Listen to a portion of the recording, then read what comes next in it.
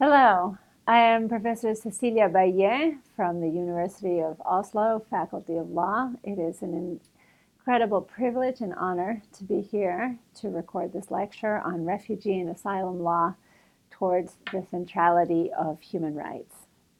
So, refugee and asylum law addresses the plight of persons forced to leave their homelands in search of protection. At present, displacement of persons around the world is believed to total over 80 million people, the majority of whom are unable to cross the borders of their nation states, and they're actually considered internally displaced persons. Many persons are fleeing state failure, protracted internal armed conflict or violence, terrorism, food and water insecurity, natural disasters, and other situations which do not fit neatly into the 1951 Convention on the Status of Refugees and its 1967 Protocol, which removed the temporal and geographic limitations of the scope of the Convention. Nevertheless, refugees, asylum seekers, migrants, and displaced persons are all entitled to protection according to human rights instruments. Hence, the relevant normative legal framework is actually pluralistic.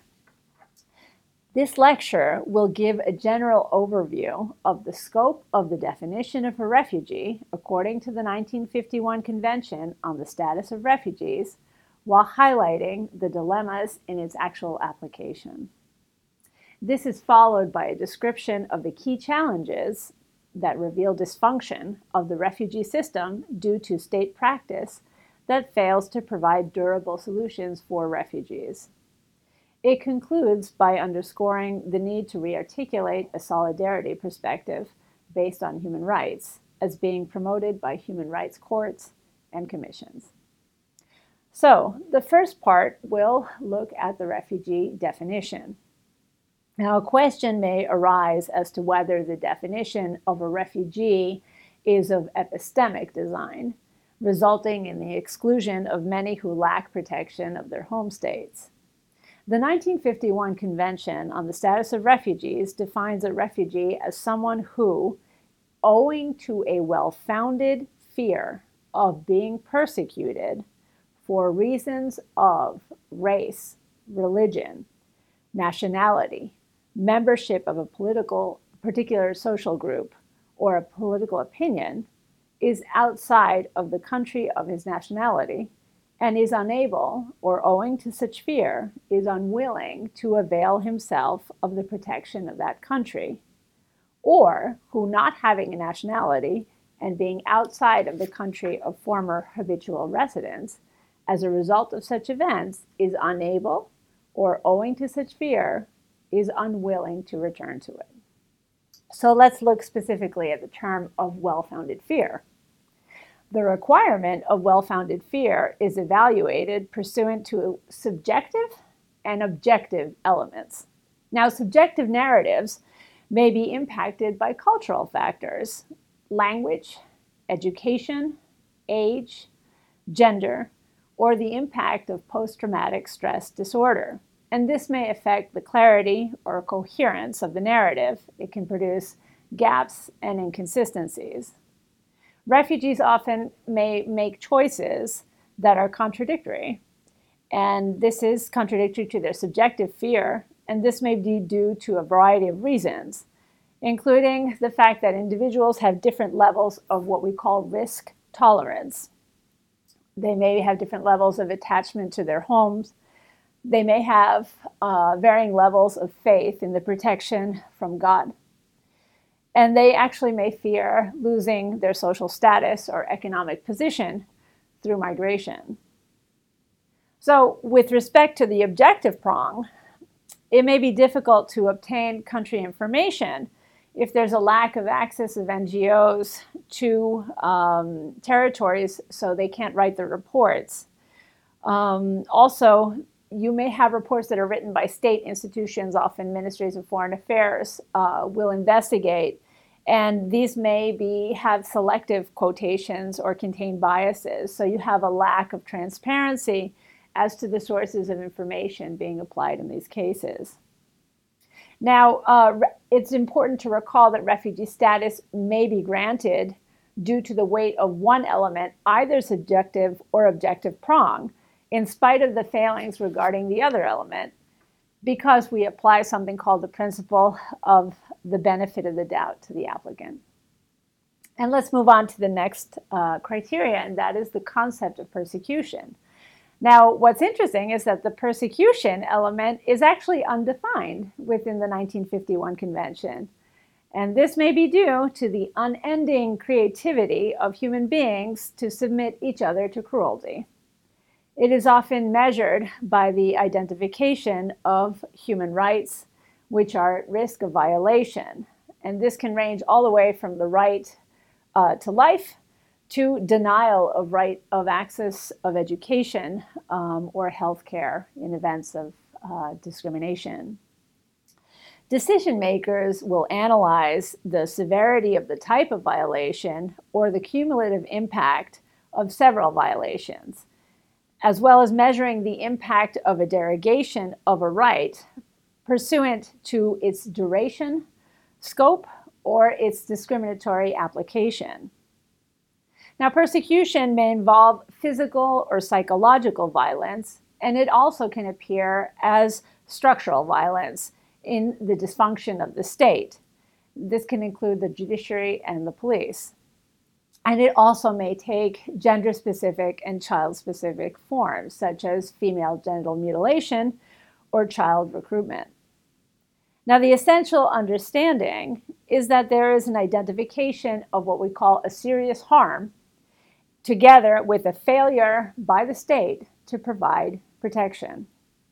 Where the state fails to provide adequate and effective protection to persecution, sometimes due to discrimination or in consequence of what we call democratic dysfunction, evidenced by a lack of separation of powers, this impedes access to justice at the national level, and thus there is a need for surrogate protection by the international community. It's important to note that some national jurisdictions only recognize the state as the persecutor, and this is very detrimental because the trend in persecution is the participation of non-state actors, such as gang members, traffickers, and even family members in domestic violence cases. Persecution can occur in the private home, and this is addressed further in the second lecture of this series. Now we'll move on to nexus. The 1951 Convention requires the establishment of a nexus between the risk of persecution and 4 grounds: race, religion, nationality, membership of a particular social group, or political opinion. These protection categories gain intersect with each other, as well as with mixed motives or non-convention grounds, such as criminal interest in financial gain. The existence of mixed motive persecution is not enough to disqualify the recognition of the convention-related ground. The nexus may be based on the reason for the infliction of the threat of harm, or the reason for the withdrawal of the protection by the country of origin, or the reason contributing to the applicant's exposure for the risk of persecution. It should be noted that the intent-based test for establishing nexus is totally inadequate for those who are facing risk of serious violations of freedom of religion and belief. Rather, we should use instead a test that takes into account the effect of a particular act in line with international standards. For example, a conscientious objector who alleges that his religion prohibits him from participating in violence would claim violation of his right to conscience or religion by the application of a draft law, and this is in spite of the fact that the draft law may be neutral on its face. If we move on to the protection category of race, may be interpreted by referring to Article 1 of the Convention on the Elimination of Racial Discrimination. This addresses discrimination and exclusion, and I quote, based on race, color, descent, or national or ethnic origin, which has the purpose or effect of nullifying or impairing that recognition, enjoyment, or exercise on an equal footing of human rights and functional freedoms in the political, economic, social, cultural, or any other field of public life. So this is a holistic reference to socioeconomic rights in addition to political rights. And it's a signal that structural violence in the form of denial of access to institutions or public goods may be acute for persons of different ethnicities. So race often overlaps with religion and nationality, resulting in an opaque structure of intersectoral discrimination within administrative processing that requires unpacking. If we move on to the protection category of nationality, it's important to note that it's not the same as citizenship. It applies to membership in an ethnic, cultural, and/or linguistic group, often claiming minority or indigenous status, and it intersects with race, religion, and political opinion. You may make reference to Article 27 of the International Covenant on Civil and Political Rights, which recognizes the right of minorities to enjoy their own culture, practice their religion, and use their language. Furthermore, ILO Convention 169 identifies binding obligations towards Indigenous people, including respect for their property rights, and hence a right not to be displaced.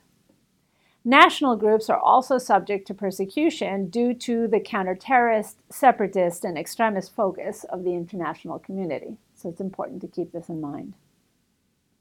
If we move on to the protection category of religion, this may be interpreted by reference to the International Covenant of Civil and Political Rights, Article 18. It states that it includes the protection of thought and conscience and allows choice of belief, and I quote, as well as freedom to either individually or in community with others and in public or in private to manifest his religion or belief in worship, observance, practice, and teaching. Persons may be persecuted through prohibition of their ability to practice their religion or participate as members. Problems arise in case processing due to biases as to what constitutes a good religion as opposed to a bad religion, as well as the focus on tangible evidence of practical behavior, such as one's dress or their food that they eat, as opposed to intangible beliefs about the purpose of life. The association of religion with a particular ethnic group raises the risk of persecution due to the existence of religious and national political parties, as well as interreligious societal violence. Now, the most flexible category that has evolved with the passage of time is that of membership in a particular social group. According to the UNHCR, and I quote, a particular social group is a group of persons who share a common characteristic other than their risk of being persecuted, or who are perceived as a group by society. The characteristic will often be one which is innate, unchangeable, or which is otherwise fundamental to identity, conscience, or the exercise of one's human rights. The external social perception approach identifies a common characteristic which sets apart the group from society, such as gender or sexuality, or one's family or tribe. The members of the group need not know each other, for example, women, but they share a common characteristic. The unchangeable characteristic may apply to members of a police or an army unit who will always be identified for their participation in these institutions. Persons belonging to human rights organizations or journalists may be classified as being able to claim a right to exercise of freedom of expression and not be required to be oppressed in their actions. Examples of characteristics of a particular social group have included family, occupational groups or past experiences, including the Army and the police officers that I mentioned, but also deserters, child soldiers, and trafficked persons, trade unions, human rights defenders. And this is the category that's been used to protect LGBT persons who have been targeted by state or non-state actors due to their gender identity and nonconformance with social or religious mores. LGBT persons are not expected to conceal their identities in order to avoid persecution, because that would be considered to violate their right to human dignity. It is noteworthy that some jurisdictions have added the category of gender identity or women as part of the protection grounds relevant to persecution. And the second lecture addresses the gender-related claims separately. Now, regarding children, as Jason Pobjoy describes, they can be considered a social group at risk of persecution, such as abandoned children, or children of widowed mothers, or girls at risk of female genital mutilation, or targeted for past actions, such as the child soldiers or child prostitutes. And the final category is political opinion. This is derived from freedom of expression, according to Article 19 of the International Covenant on Civil and Political Rights. And this would include seeking, receiving, and imparting ideas orally, in writing, print, through art, or media across borders. Look how incredibly prescient the drafters of this convention were. It's also linked to the freedom of assembly and association. Now, these rights are considered to be the core of the democratic framework, and they are currently also subject to oppression in the name of counterterrorism, separatism, and counter-extremism policies that wrongly identify human rights defenders as or persons denouncing corruption, as well as environmental activists, trade union representatives, and those advocating respect for indigenous territorial rights that are violated by mining interests and other natural resource extraction interests. The category of political opinion would apply to persons whose political opinions are imputed to them or are singled out for their neutrality. Soldiers who declare a conscientious objection to participating in wars, both alleging violation of jus in bello and jus ad bellum, seek asylum based on their claim of persecution due to their political opinion. And decision makers grapple with the notions of absolute and selective objection, and there's a need to recognize a humanistic orientation that reflects moral considerations related to freedom of conscience. And now we will discuss the core protection in refugee law, which is the principle of non-refoulement. This is contained in Article 33 of the 1951 Convention on the Status of Refugees. And I quote, "No contracting state shall expel or return refoulé, a refugee, in any manner whatsoever to the frontiers of territories where his life or freedom would be threatened on account of his race, religion, nationality, membership of a particular social group, or political opinion." Now, according to Lauterpacht and Bethlehem, non-refoulement applies to all states and entities or persons exercising governmental authority. It is considered to be established as customary law. Catherine Costello and Michelle Foster opine that it enjoys the status of peremptory international law, and hence would apply to non-signatory states of the 1951 Convention. Now, from the perspective of a combined refugee law and human rights-based approach, the guarantee of non-refoulement would apply both within and outside of the territory. Lauterpacht and Bethlehem explain the scope of non-refoulement as precluding acts, including non-admittance at the frontier, that would expose the refugee to either, number one, a threat to life or freedom on account of race, religion, nationality, membership of a particular social group or political opinion. Number two, a real risk of persecution or other pertinent threat, including torture, and this is derived from the European Convention on Human Rights. Or number three, a threat to life, physical integrity or liberty. And this is derived from the American Convention on Human Rights, the Cartagena Declaration, and the OAU Refugee Convention, as well as the Asian African Refugee Principles. Please note that national laws may create secondary humanitarian protection categories based on this non-refoulement standard. And these cases may facilitate protection to those not meeting the actual definition of the refugee under the 1951 Convention, but who are facing a real risk of threat to life or freedom or risk of torture, according to Article 3 of the UN Convention Against Torture.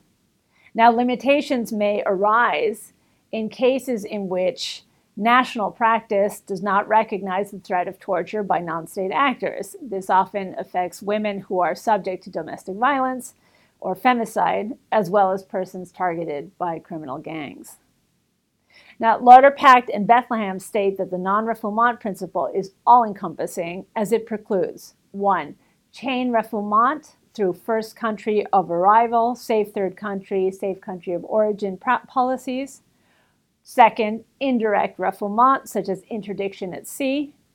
And third, non-admittance at the frontier, including the construction of the border fences and the walls that we see being pursued at present. Nonetheless, at present, every one of these forms of refoulement have become normalized in practice in the name of security. Moreover, governments are instrumentalizing asylum seekers by promoting their displacement to borders and prompting international conflicts. Hence, there's a genuine risk that the international community is also facing the end of respect for the principle of non-refoulement, in addition to the alleged end of the right to seek asylum. So let's look specifically at the exception to non-refoulement. The non-refoulement provision is not supposed to be made available to persons to whom there are reasonable grounds for regarding as a danger to the security of the country in which he is. And this usually refers to persons who have committed criminal acts after their arrival in the host country, or if he has been convicted by a final judgment of a particularly serious crime. Now, when we're considering the exception to the non-refoulement principle, we have to consider the proportionality of the removal decision itself. And this requires evaluating the seriousness of the danger posed to the security of the country, as well as the likelihood of that danger being realized and its imminence, and whether the danger to security would actually be eliminated by the removal of the person. Yet, these persons would still be protected by human rights conventions, and this prohibits sending persons to places in which they would be subjected to a risk of torture. Hence, states may be required to maintain the person within their own jurisdiction, although there are cases of transfer to third countries which raise additional protection issues. Now, we contrast that exception to non-refoulement with what's called the exclusion clauses, so we'll look specifically at this now. The 1951 Convention on the Status of Refugees includes categories for exclusion from the refugee definition in Article 1F. If there are serious reasons, and this is a standard of proof, for considering that A, he has committed a crime against peace, such as waging an aggressive war or violating territorial integrity with armed forces. This is usually a political leader or a military leader, or a war crime. This can apply to a regular soldier, or a crime against humanity, usually applied to leadership. B, he has committed a serious non-political crime outside the country of refuge prior to his admission to that country as a refugee. Or C, he has been guilty of acts contrary to the purposes and principles of the United Nations. Now, the international crimes relate to those listed within the Geneva Conventions and their additional protocols. This includes customary law, among other instruments addressing atrocity crimes. Furthermore, genocide, hijacking, hostage-taking, offenses against diplomats, they are not considered political offenses. At present, acts contrary to the purposes and principles of the UN applies to terrorist crimes. Now, terrorist crimes may also be considered war crimes if they're conducted within a non-international armed conflict and violate norms such as distinction and proportionality. Although the majority of terrorist acts have no connection whatsoever to refugees, they themselves may be victims of terrorism. States are actually focusing on strengthening screening mechanisms to identify radicalization and exposure to violent extremism in the refugee camps or detention and reception centers. States and international organizations have created exclusion units that focus on the processing of those cases. Issues of transparency, due process, in particular, access of refugees to the evidence at the foundation of the serious reasons burden of proof standard can be problematic in practice. So assessment of exclusion of persons involved in armed groups, including paramilitary and guerrilla groups, as well as secret police and army units, this should include evaluations of complicity and association, and it measures the degree of responsibility or active association of the refugee with the crime.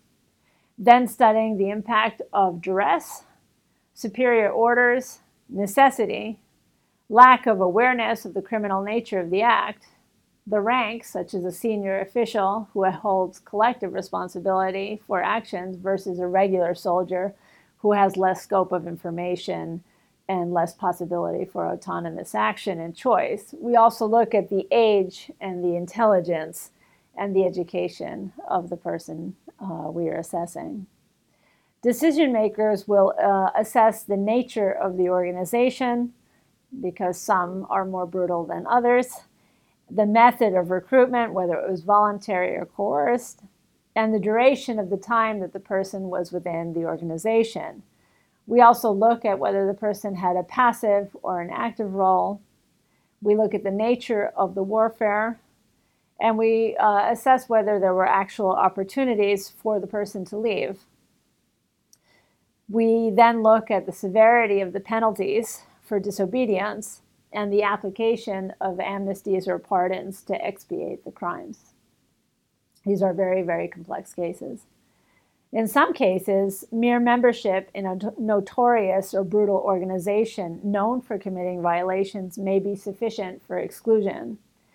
The decision maker would have to analyze whether the applicant voluntarily chose to join this type of group. Now, states have an obligation to screen asylum seekers for involvement in terrorist acts, and this is pursuant to the UN Counter-Terrorist Framework, including Security Council Resolution 1373, which sets forth the standard to deny safe haven to those who finance, plan, support, or commit terrorist acts. There has been a tendency to conduct exclusion assessments before inclusion assessments, in spite of this being contrary to UNHCR recommendations. And this is usually explained as being part of the prevention strategy to enable police to monitor persons of concern who are under refugee status determination processing, and this can be very lengthy and subject to time delays. So UNHCR actually recommends that persons subject to exclusion be given a proportionality evaluation in relation to the impact of exclusion in comparison to the alleged crime. Regarding violence conducted as part of a legitimate endeavor for self-determination, the assessment should assess the proportionality of the actions, the harm inflicted, and their link to genuine political motives. Now, this issue is very, very contentious because of the identification of autonomy movements with illegitimate separatist or extremist aims. Hence, there's often disagreement within the international community as to how to characterize these groups. Now, serious non-political crimes are usually similar to crimes within national penal codes, such as armed robbery, possession of large quantities of narcotics for distribution, homicide, rape, arson, etc. Decision makers look at the methods used and proportionality, as well as mitigating factors or defenses, such as self-defense or the fact that the person has already served a sentence for the crime. So it's important to remember that persons subject to exclusion remain protected by human rights law, so they may not be returned to a place where there's a real risk of torture, arbitrary detention, or lack of due process. Prosecution in the country may be problematic because the evidence may be in another country, and the cost of prosecution may be very high, while extradition may also be unfeasible due to COVID restrictions, for example, and other practical problems. In such cases, excluded refugees may be left lacking status and documentation, and this is a permanent state of incertitude. Another category is that of cessation clauses. UNHCR says that refugee protection is intended to be transitory, as protection needs may change due to a fundamental shift in the country of origin. Cessation is a process for withdrawal of refugee status according to Article 1C of the 1951 Convention. And this occurs if he has reavailed himself of the protection of the country of nationality, or the circumstances in the country have changed that remove the risk of persecution. This is very different from cancellation of status. This is applied when refugees have misrepresented material facts that grounded their protection claim. Now, the voluntary reavailment of the protection of the country of nationality does not refer to mere presence in the home country. What it requires is a conscious, voluntary act indicating a normalization of the relationship between the state and the individual. The change in the country must be fundamental, durable, and effective. There may be circumstances that requires a person to return, and what we often see is they want to visit a sick parent, or maybe they need to file for divorce, and those kind of actions are insufficient to determine changed circumstances. And this is in opposition to people who pursue lucrative permanent business opportunities, such as running taxi services or other business interests in the country of origin. So cessation should be applied very cautiously, and you have to assess the impact of rupturing family or community ties. You have to consider the education or employment career of the refugee that would be damaged, and the impact upon return that may worsen an internal displacement situation or result in political tensions. Factors included in cessation determination include transition to independent statehood, democracy, durable reconciliation, resolution of internal conflicts, restoration of the rule of law, the issue of amnesties, and the dismantling of oppressive security services and laws. Decision makers are expected to conduct an assessment of the durability of legal and political changes, as well as the potential for backlash or discrimination against returning refugees.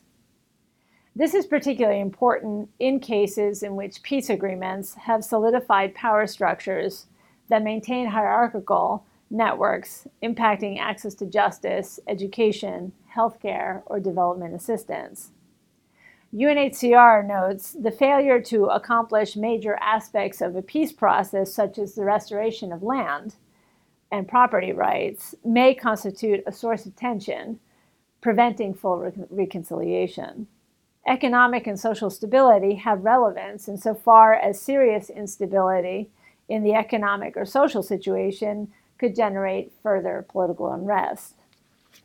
The determination of safety and a finding of ceased circumstances should be holistic and not at all partial or formalistic. Now, there is an exception to cessation, and this refers to what we call compelling reasons. These compelling reasons arise out of a previous persecution. They are applied to victims of atrocious persecution. This would include sexual violence, encampment, and severe trauma. These persons will never, ever be able to have a normalized relationship to their government. These ties have permanently been broken. In addition, it's necessary to consider the special situation of children who may have spent the majority of their lives in a host country and may suffer psychological and emotional trauma, leaving their schools, their friends, their culture, and the language of the host country that have formed a large part of their identity. These children may not have been given a chance to present their views on cessation due to primary attention being placed on the parents. Hence, decision makers should ensure that they're given a chance to present their perspectives. And in the next section now, we'll look at the cost of seeking asylum. So ICJ Judge Cansado Trindade said that asylum was an element of guaranteeing a person's right to peace. However, the journey taken by asylum seekers is often marked by violence, hunger, thirst, and insecurity. Challenges to the institution of asylum include the securitization of borders on land and at sea, resulting in pushbacks that risk the lives of asylum seekers.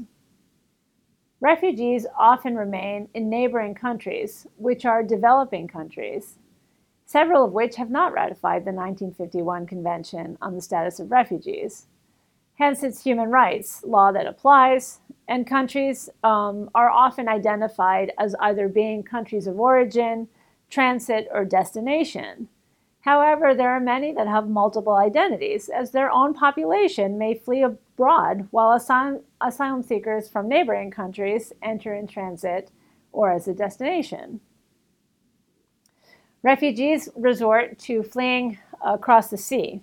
Now, refugees who attempt asylum by traveling by sea are often subject to interception by naval or Coast Guard personnel who are tasked with rescuing asylum seekers who are in precarious boats. And this is pursuant to UNCLOS, SOLAS, and SAR conventions, while coastal states are expected to grant disembarkation in a place of safety and access to procedures to process asylum claims.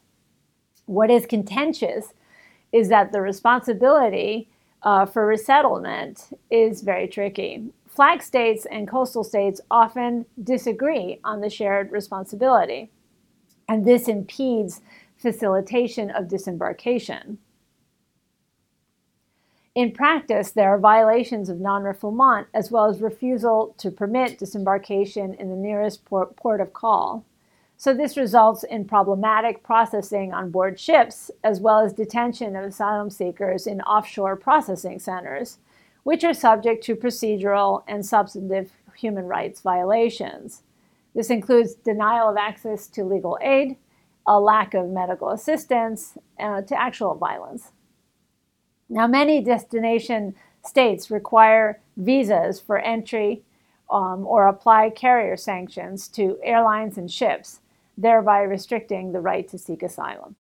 Moreover, those who do manage to cross borders may be subject to smuggling or trafficking rings. This ranges from human trafficking to actual trafficking of their organs. And this means that we're embarking on a passage of exploitation and violations, including crimes such as forced prostitution or forced labor, thereby requiring protection, and in particular, protection from reprisals against them should they give testimony against their abusers. Hence, refugees risk crossing from the humanitarian regime to another which is linked to transnational criminal law, including the UN Convention on Transnational Organized Crime and its protocols on smuggling of migrants and trafficking in persons, thus rendering their status opaque, even though they're not supposed to be prosecuted or punished under either regime, and they are supposed to be given access to file asylum claims. Now we'll take up the issue of crimmigration. There is a prevalence of xenophobic narratives within the media and among political actors that misconstrue refugees as potential terrorists, criminals, or economic migrants. Now, this has resulted in the increased use of detention, deportation with reentry ban of refugees who are penalized from having entered illegally without visas or proper documentation, in direct contradiction of Article 31 of the 1951 Convention on the Status of Refugees, which calls for non-penalization of irregular entry, provided that they have come directly from a territory in which their life or freedom was threatened, and that they present themselves to authorities without delay and show good cause for irregular entry.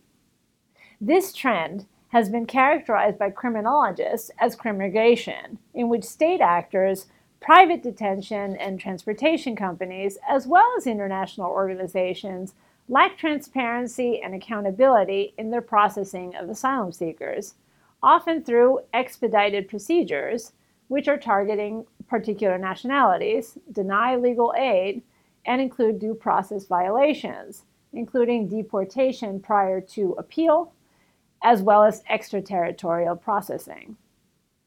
States also demand proof of financial capacity for recognition of the right to enjoy family unity. And this isolates vulnerable refugees who are stymied by discriminatory attitudes that may limit their employment opportunities within host states. If we look at urbanization, the majority of refugees disappear within a sea of urbanization in cities and their outskirts, where they lack documentation and are subject to exploitation and work, and this includes the risk of trafficking. They're also discriminated when seeking housing. They lack legal aid, and they're subject to abuse by police. Their actual source of protection may be faith-based institutions or NGOs. The second phenomenon is warehousing. Refugees are warehoused or contained within refugee camps, which may shelter them, but also expose them to a lack of food, clean water, medicine, sanitation, as well as a high risk of violence, including sexual violence and a loss of life. They may be subject to forced recruitment as well. And this has resulted in the phenomenon of forever temporary existence lasting an average of over 20 years. There is a complex web of different international organizations and NGOs that share responsibilities with host states without a clear, transparent system of accountability in cases of negligence or violation of human rights. So we think about the next category of return. It's estimated that resettlement of refugees to the north is limited to only 1% of refugees. Hence, it's illusory as a durable solution. Those who are resettled increasingly find themselves subject to proceedings ending their period of protection and returning them to the country of origin. The primary solution to refugees is, ironically, return to their homeland. When refugees finally are processed, they must surmount 3 barriers, which are not at all articulated in the 1951 Convention on the Status of Refugees, but today may be considered key mechanisms by which states authorize return. The first is the safe third country, first country of asylum determination for inadmissibility. The second is the assessment for credibility. And the third is the evaluation of the reasonable possibility of an internal flight alternative. So, the application of a safe third country, first country of asylum determination enables states to send refugees and asylum seekers to other countries where the applicant has stayed or traveled and had the opportunity to request effective protection. States consider transit or stay to form a sufficient connection, even in cases where a person was subject to smuggling. And states are to ensure that there's no risk of threat to life or refoulement to a safe third country, first country of asylum, as well as a real opportunity to process the refugee status determination. There's often a use of a bilateral or regional agreement, which may include development aid for the receiving country. There's a risk of delays in processing, as states may decline to receive asylum seekers in spite of formal agreements, as well as substantive violations in detention and reception centers, thereby preventing the attainment of a durable solution. And this permanent cycle of transit pays little heed to the choice of the asylum seeker, or even in reference to the nationality of the asylum seeker. The next category of credibility is very important because immigration caseworkers are often instructed to focus on credibility assessments that are subject to cultural miscommunication, or what we call credibility fatigue, emotional detachment by the caseworkers, and the fact that caseworkers themselves are subject to vicarious trauma, which negatively impacts the due process of the asylum seeker. For many refugees, they never make it past this hurdle, in spite of them suffering from post-traumatic stress disorder or rape trauma syndrome that affect their credibility. Furthermore, refugees often lack the documentation to buttress their testimony. Hence, the determination of credibility runs a risk of formalistic assessments. And this is very problematic when asylum seekers use false documents due to visa restrictions or fear of identification by persecutory agents in the country of origin.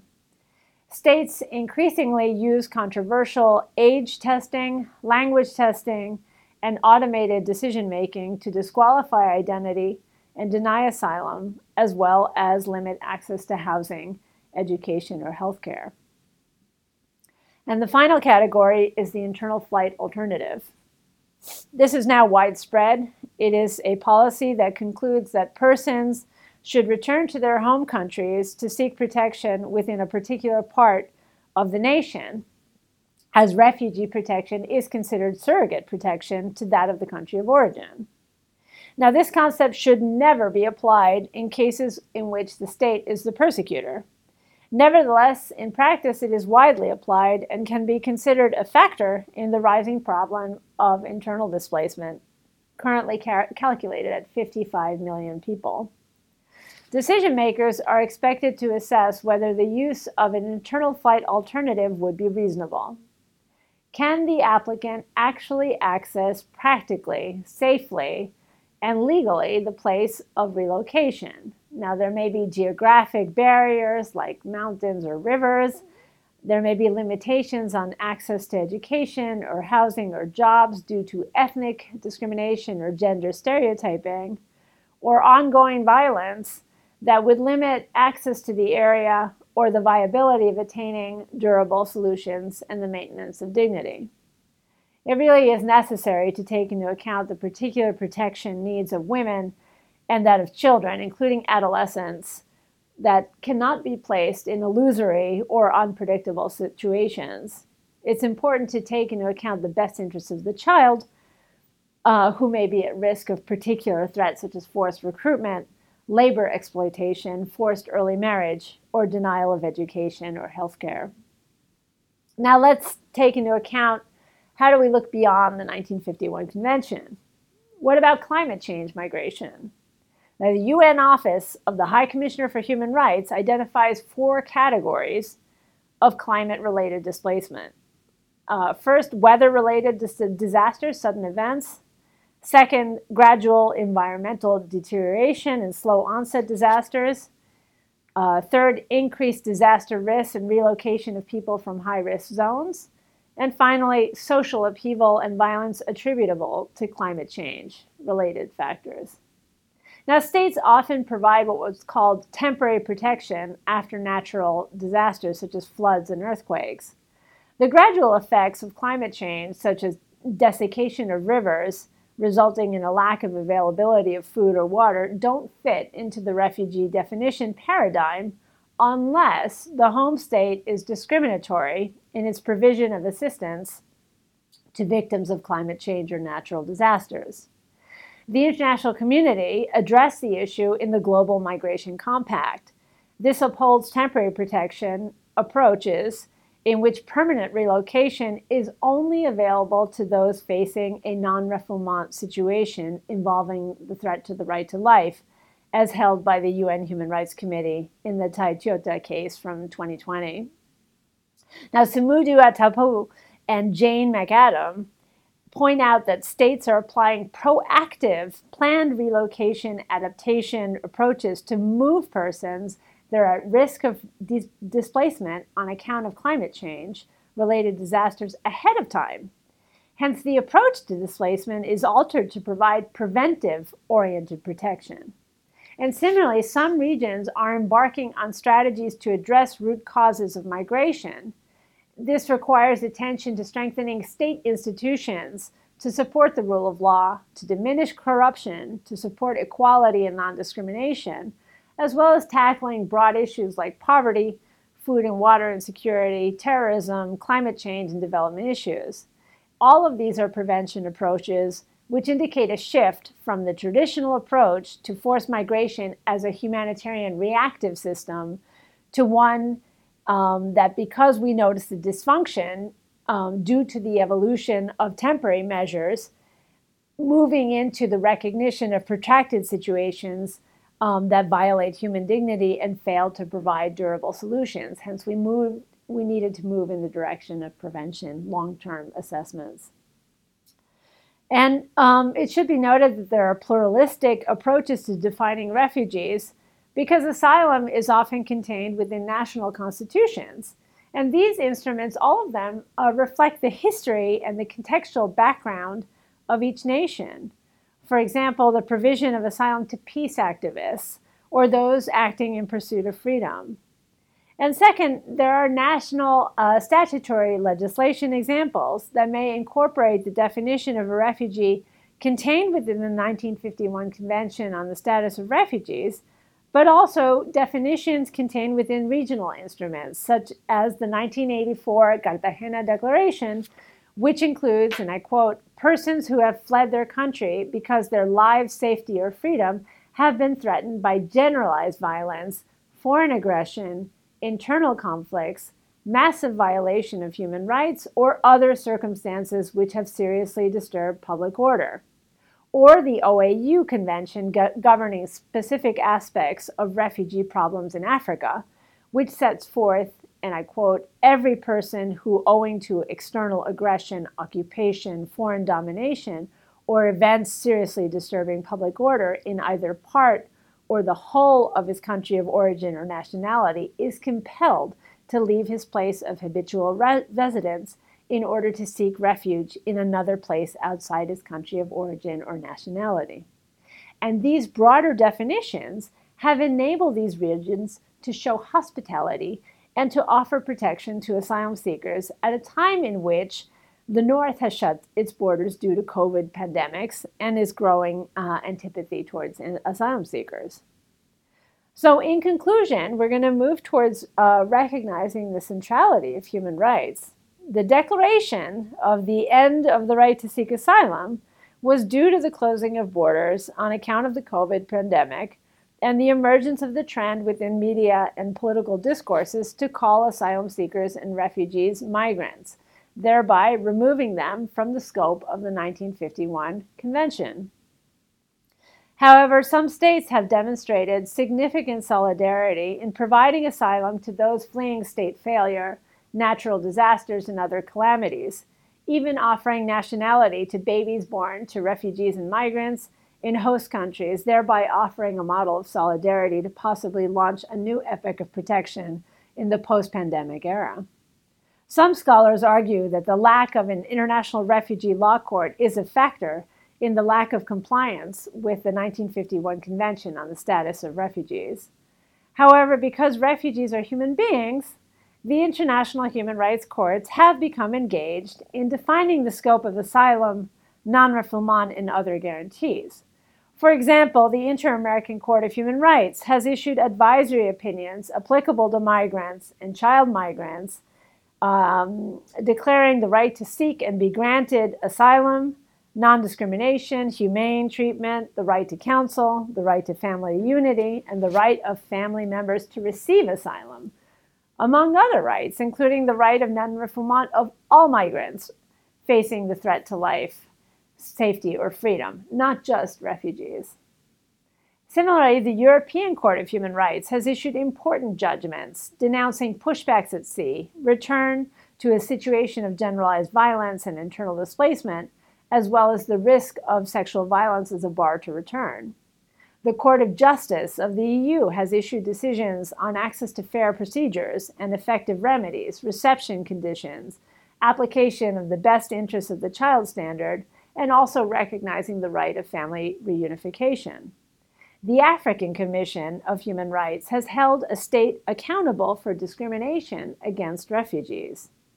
The Inter-American Commission of Human Rights has condemned xenophobic acts of violence, the use of force, and the deportation of migrants, as well as publishing reports on due process in refugee status determination, also issuing protection measures on behalf of migrant children.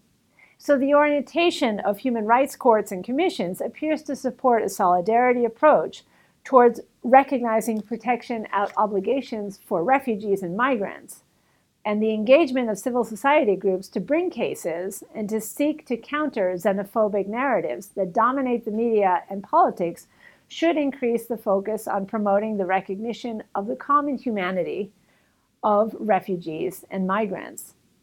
Hence, even if the international community desists from using the term refugee in favor of the term migrant, as both are humans, they are protected by the human rights regime, which includes protection against refoulement and provides hope for the aspiration of realizing the right to recognition of human dignity and the right to aspire for peace in the form of a durable solution. Refugee and asylum law will continue to evolve, merging with human rights-based approaches to assist the design of flexible strategies to address forced migration in a new epoch.